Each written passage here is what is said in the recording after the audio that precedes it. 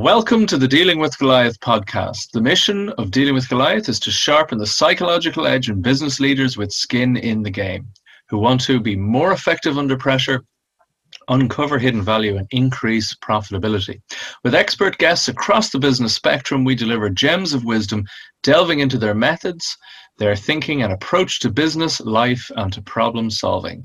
This is the double espresso shot of insight through our short interview format where we are concise with 5 questions in about 9 minutes. I'm your host, Al McBride, and my guest today is Nina Cook. Welcome, Nina. Hi.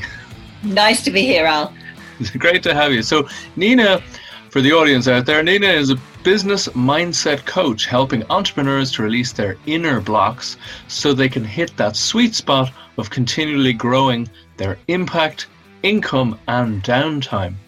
She hosts Entrepreneur's Inner Game podcast and has been featured in Forbes and on BBC Radio. Now, I have to say, on a personal note, Nina has been recommended to me by so many people that I hold in very high regard, and several of whom are actually clients of Nina, not just colleagues, and they all sing Nina's praises. So I've been listening back through your podcast, Nina, and there's some outstanding stuff in there. I have to say, I've been really enjoying it.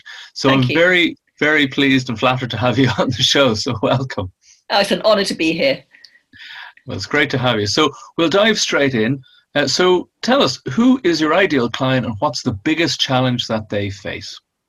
My ideal client is someone who has an established business and they have done well. They have they have a great process, they have a great service that gets brilliant results for their clients.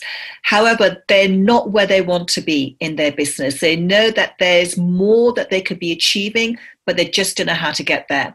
So they've tried lots of different things, new strategies, new processes, they've implemented things, but they're still not where they want to be. So they get to the stage where they think, the only thing that's getting in my way is me. Right. And when they get to that stage, when they realize that they want to do some work on their mindset in order to be able to create that new powerful thinking that will enable them to take big, bold action in their business, it may involve taking bigger risks. Right. But they have the mindset that allows them to show up in that bigger way, play a bigger game. That's when that's when I love working with them at that stage. Excellent. I mean, you're touching on the answer to my next question. You preempted it very well. What are some of those common mistakes that people make when they're trying to solve that problem? So they're starting to realize that, as I said, they're their own main blocker. So what are some of those things that they might try that don't quite work before they get to your good self? Well, they may think that there's a new strategy they can try and they've seen someone else being successful with it. They think, okay, I'm going to hire that coach because they're doing exactly what I want to do. So maybe they want to launch a new program online, but they don't know how to launch. So that person is, gets big figures. So I'm going to work with them. And then often they'll learn exactly that person's process and then try and apply it. But it doesn't fit in with their skill set. They're not aligned with it. So for my example is I worked with someone, I paid them a lot of money to help me to launch my first group coaching program. Right. And involved doing lots of, creating lots of lead magnets, doing lots of webinars, sending out so many emails. It was a very long chain of things. And I did it all diligently, step by step, but I hated the whole process from beginning to end. It didn't line with me. I thought I was just doing things mechanically. My energy wasn't good when I was doing it. I launched. Guess what? I had, I think, 3 people sign up. It wasn't big enough for me to create my group coaching program. So then I thought, okay, I need to play to my own strengths and my own skill set. How can I create a group coaching program doing things that I really enjoy doing? And I came up with a really simple system. I sent 3 emails to my email list and I got 8 signups. Wow. So it's doing things that really align with you. And before I sent the emails, I thought let's just check my energy when I'm sending out the first email. And I checked my energy. My energy wasn't good. My energy was, they're not going to respond. I'm not going to be able to create this group coaching program. So I uncovered my limiting belief, which is people don't respond to my emails. Okay. I dissolved that limiting belief and I replaced it with a new empowering belief. My list love hearing from me. And I sent that email out with that energy. 40 people raised their hands to say they were interested. Wow. And I thought, this works. This works when I'm aligned with it. So that's one of the mistakes, that we follow other people's processes, but we don't think, is this the right process for me? Right. So we don't try and make sure, as you said, you use the word alignment a few times, and it's very much the right word. But I said that it's not a good fit, because if we were going to work with a coach, I mean, I'm often invited, particularly with corporate clients, I'm often invited to do this sort of chemistry meet, which is basically to make sure that you're a good fit for one another. And what I'm hearing you say is that if you're getting on a course, or if you're getting to work with a coach, that you have that same idea of, does this align with me? Does this person or these strategies or tactics actually work for me or work with me and what I think I'm about? Exactly, because some people's skills in reaching out is to phone. Another person likes to email. Another person may like to do some social media. So find out what you enjoy doing, because if you find out what you enjoy doing, you're more likely to implement that process consistently. And I think that's so the key. That's the key to having success as an entrepreneur. Find out what you enjoy doing, do it consistently, but make sure you get your mindset in the right place first before you take action, because having the right mindset in place first enables those actions to be consistent, because you don't give up on them, and also you're going to enjoy doing them. And you're going to have higher expectations of yourself, and that's going to work for you. It sounds like you're creating a very positive, self-fulfilling feedback loop. So you enjoy doing it, so you're putting more energy into it, so you're getting a better response. Or even if it's not so great, you're still in a more optimistic framework or mindset, as you say, for taking in that information, that you're able to bounce back better and not have it wear you down, but you're going in an upward spiral the whole time. Exactly. When you say it, it sounds incredibly simple, but it's one of those things that might be simple, but most people aren't doing it, and we're not aware of it. It's one of these forest from the trees issues, isn't it? It is. I think people do it the wrong way around. This is my personal opinion, that they do the implementation before they've got their mindset fixed. If you get the mindset fixed, the implementation becomes much easier. And as you said, you build a lot more resilience, because not everything works. That's the beauty of being an entrepreneur. You never know what's on the other side of the activity, what result it's going to get. No one can predict a result from sending out an email, making a phone call, whatever it is. No one knows the result. So it's taking that risk. And a lot of people are just scared of taking the risk because they have the mindset, it's not going to work for me. I'm going to get criticized. I'll be judged. People won't like my stuff. People won't pay me what I want. So we have all these stories that we create which block us from taking the action. So remove those stories, put new empowering stories in place, then take the action, and then see what happens. It's so true. It's so true.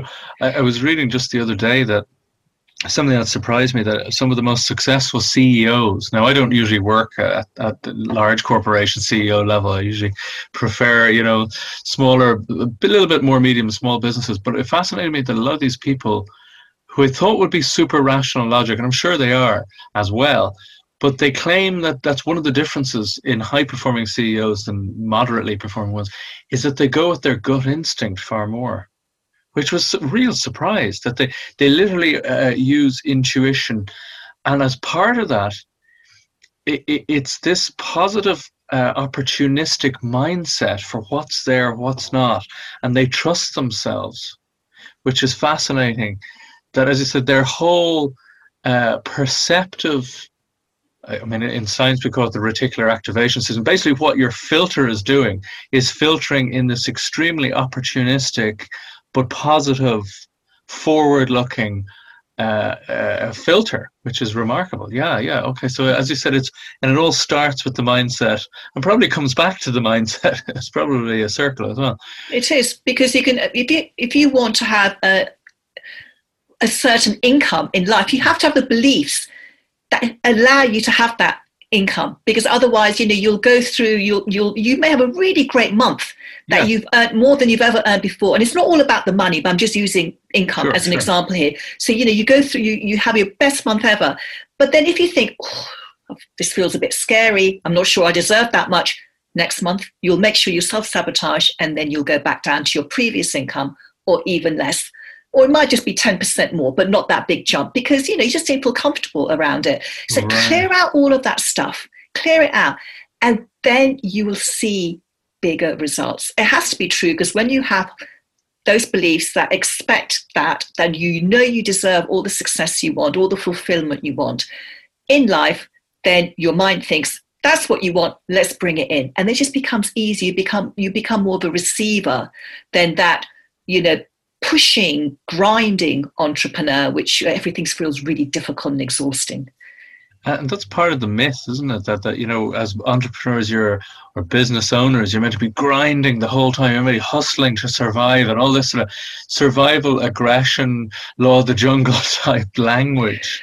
And as we were talking before we hit record there, but it was something you mentioned, that it's the difference between this push versus pull energies. And as you said, it's a radically different feeling for someone on the other side of that equation, isn't it? It is, and it's a much nicer feeling. Feels because more natural, yeah. And not saying being an entrepreneur is easy, but we know how to put a lot of work in at the beginning, build your business, all of that. But they're all saying, you're going to be working a couple of hours a day and you're going to have an amazing business. That's not, but it's the energy you bring into each and every moment. That's the important thing. That's the important thing. And so you mentioned clearing out some of those blocks, which I'm sure is a whole process, and it's very intricate. But what is one valuable free action that the audience can implement that will help them with that issue? Now, it won't maybe solve the thing, but at least just in that mindset way, put them pointing in the right direction. Absolutely. Well, there's a little formula that I share with my clients, and that's the 3 A's formula. It's very, very simple to explain, but challenging to do. First A is awareness. Be aware of your thinking. Be aware when you've gone down that rabbit hole with negative thinking and you're just playing that loop again and again. And be aware that it's causing you to hesitate or procrastinate and not do that action in your business that you know you should be doing. So first step is awareness. And it's easy to become aware if you just say, okay, I'm going to grab a pen and paper and I'm going to just capture my thinking. When I'm thinking about doing that activity, maybe posting on social media, it may be making a phone call, maybe a sales call that you should be setting up. Mm-hmm. So just write down on a piece of paper your negative thinking. So now you can capture it. Okay, that's interesting. The second step, the second A, is acceptance. Accept this is what I'm thinking. Because the moment we start wishing it was different to how it is, then we get into the resistance mode. Mm.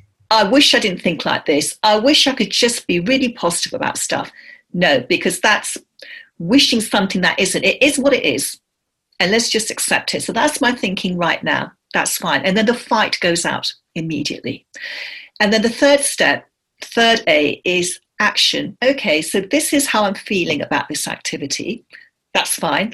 Now, what action can I take to change that? So it may be, you take an action where you just say, okay, I'm just going to clear my mind. I'm just going to take 10 deep breaths and just see how I feel about doing this activity then. Or it may be, okay, I'm going to do a little bit of, I'm going to do a productivity process right now to make me just sit down for 25 minutes, Pomodoro or whatever, and I'm just going to press that, 25 minutes, and I'm just going to sit down and do it. So whatever it is, but you can just start thinking, how can I change this situation now? Okay. What action can I take? And that's really a simple process, but I know it's challenging to do. Very much. It sounds also that last action, which was interesting, is that it just needs to be even a small step. But the key principle, if I heard you right, was that it needs to be something pretty much right now. Like you as in, don't make a huge action plan, some massive gesture. It's just something to step toward the direction you want to go. Absolutely. Okay, very good, very good. What is one valuable free resource that you can direct people to that will help them with that issue? Well, this is something I've created. It's called the Millionaire Mindset Scorecard. And I created it because so many of my clients say, I just want to be able to, if I have that 7-figure lifestyle, then I'll just be able to take time off my work, etc. And the question is, well, why aren't you there yet? So this scorecard helps you to find out what your limiting beliefs are that are stopping you from having that lifestyle. And it's very easy to do. It's fun to do, and also it points you it points you towards the next steps of how you can start creating more empowering beliefs as well. And it's at ninacook.co.uk/scorecard. Outstanding. It sounds like something I should probably take another look at. It's something I do every 6 months or so, is write down some of those beliefs when I notice that I'm hitting blockers. But if you have a very neat format for it, I'll certainly have a look at that. That's hugely valuable. Again, it sounds one of those sort of things that sounds deceptively simple, but as you said, is a little tricky to do. But the value in doing it is off the chart. Off the chart. It's not just in your business, it's in every area of your life. And it transformed the way you show up, not just in your business, but in life. Excellent stuff. So what's the one question I should have asked you that would be of great value to our audience? Why is it so challenging? Why do we automatically seem to think about the negative stuff instead of automatically thinking positive thoughts? Now, I don't have the answer to that, but I do feel that it's something that is almost, there's lots of conditional thinking that goes on. And we tend to say, okay, that's how I was brought up. That's my childhood. That's my parents. They knocked the confidence out of me. However, when we stop blaming our parents and saying, okay, I created all these beliefs inside of me. No one gave them to me. It's not like osmosis, we absorb it and they just fixes in our head. I had to make decisions about everything I've seen in my life, every single event. And then I've made a decision. Is what they're saying about me, is that true? Or am I going to reject it and make up my own story about me? So I think once we take 100% responsibility and we stop blaming our parents and other adults in our lives, then we're able to really make the change, because then we are in control of our lives. That's another key truth right there, Nina, isn't it? That it, again, sounds deceptively simple, but, you just take responsibility for your own thinking, but it's a work in progress. But as I said, even the first steps in that process can be hugely valuable. Absolutely. Yeah, absolutely. Any awareness that you have about your thinking, that's when you're catching at your thinking. And you're saying, I know what's going on. I've got all these negative thoughts, but I'm not going to identify with them. So any awareness is just golden.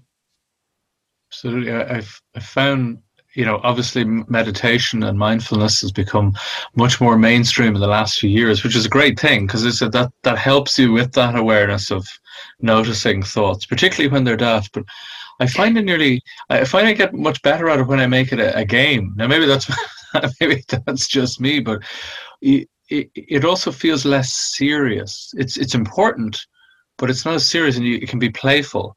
And it also helps me release them a lot more when they feel nearly silly, It's like, I spotted that.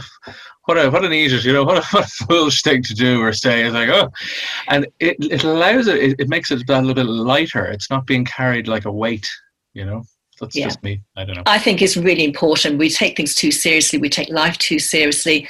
Difficult things happen for sure. I mean, look at this year. But it's always the response. We can always choose our response to whatever's going on and making it lighthearted, making it playful. You're saying, well, this is a game of life. I'm here to play. And there's going to be setbacks, but let's just play and make it easier. Because it's a choice. It's a decision. That's all it is. It's a beautiful way to finish up there as well. It's a choice, it's a decision, and that's exactly it. And bring back the joy, yeah. Choose to see where the fun in the thing is. I think I'm still learning that one. I fall into being very serious sometimes and to pull myself out, usually by making fun of myself. It's not a bad way of doing it. It's a decision, it's a choice, that's exactly it. So thank you so much for coming on the show, Nina. Well, thank you for having me on. It's been great. Excellent, thank you.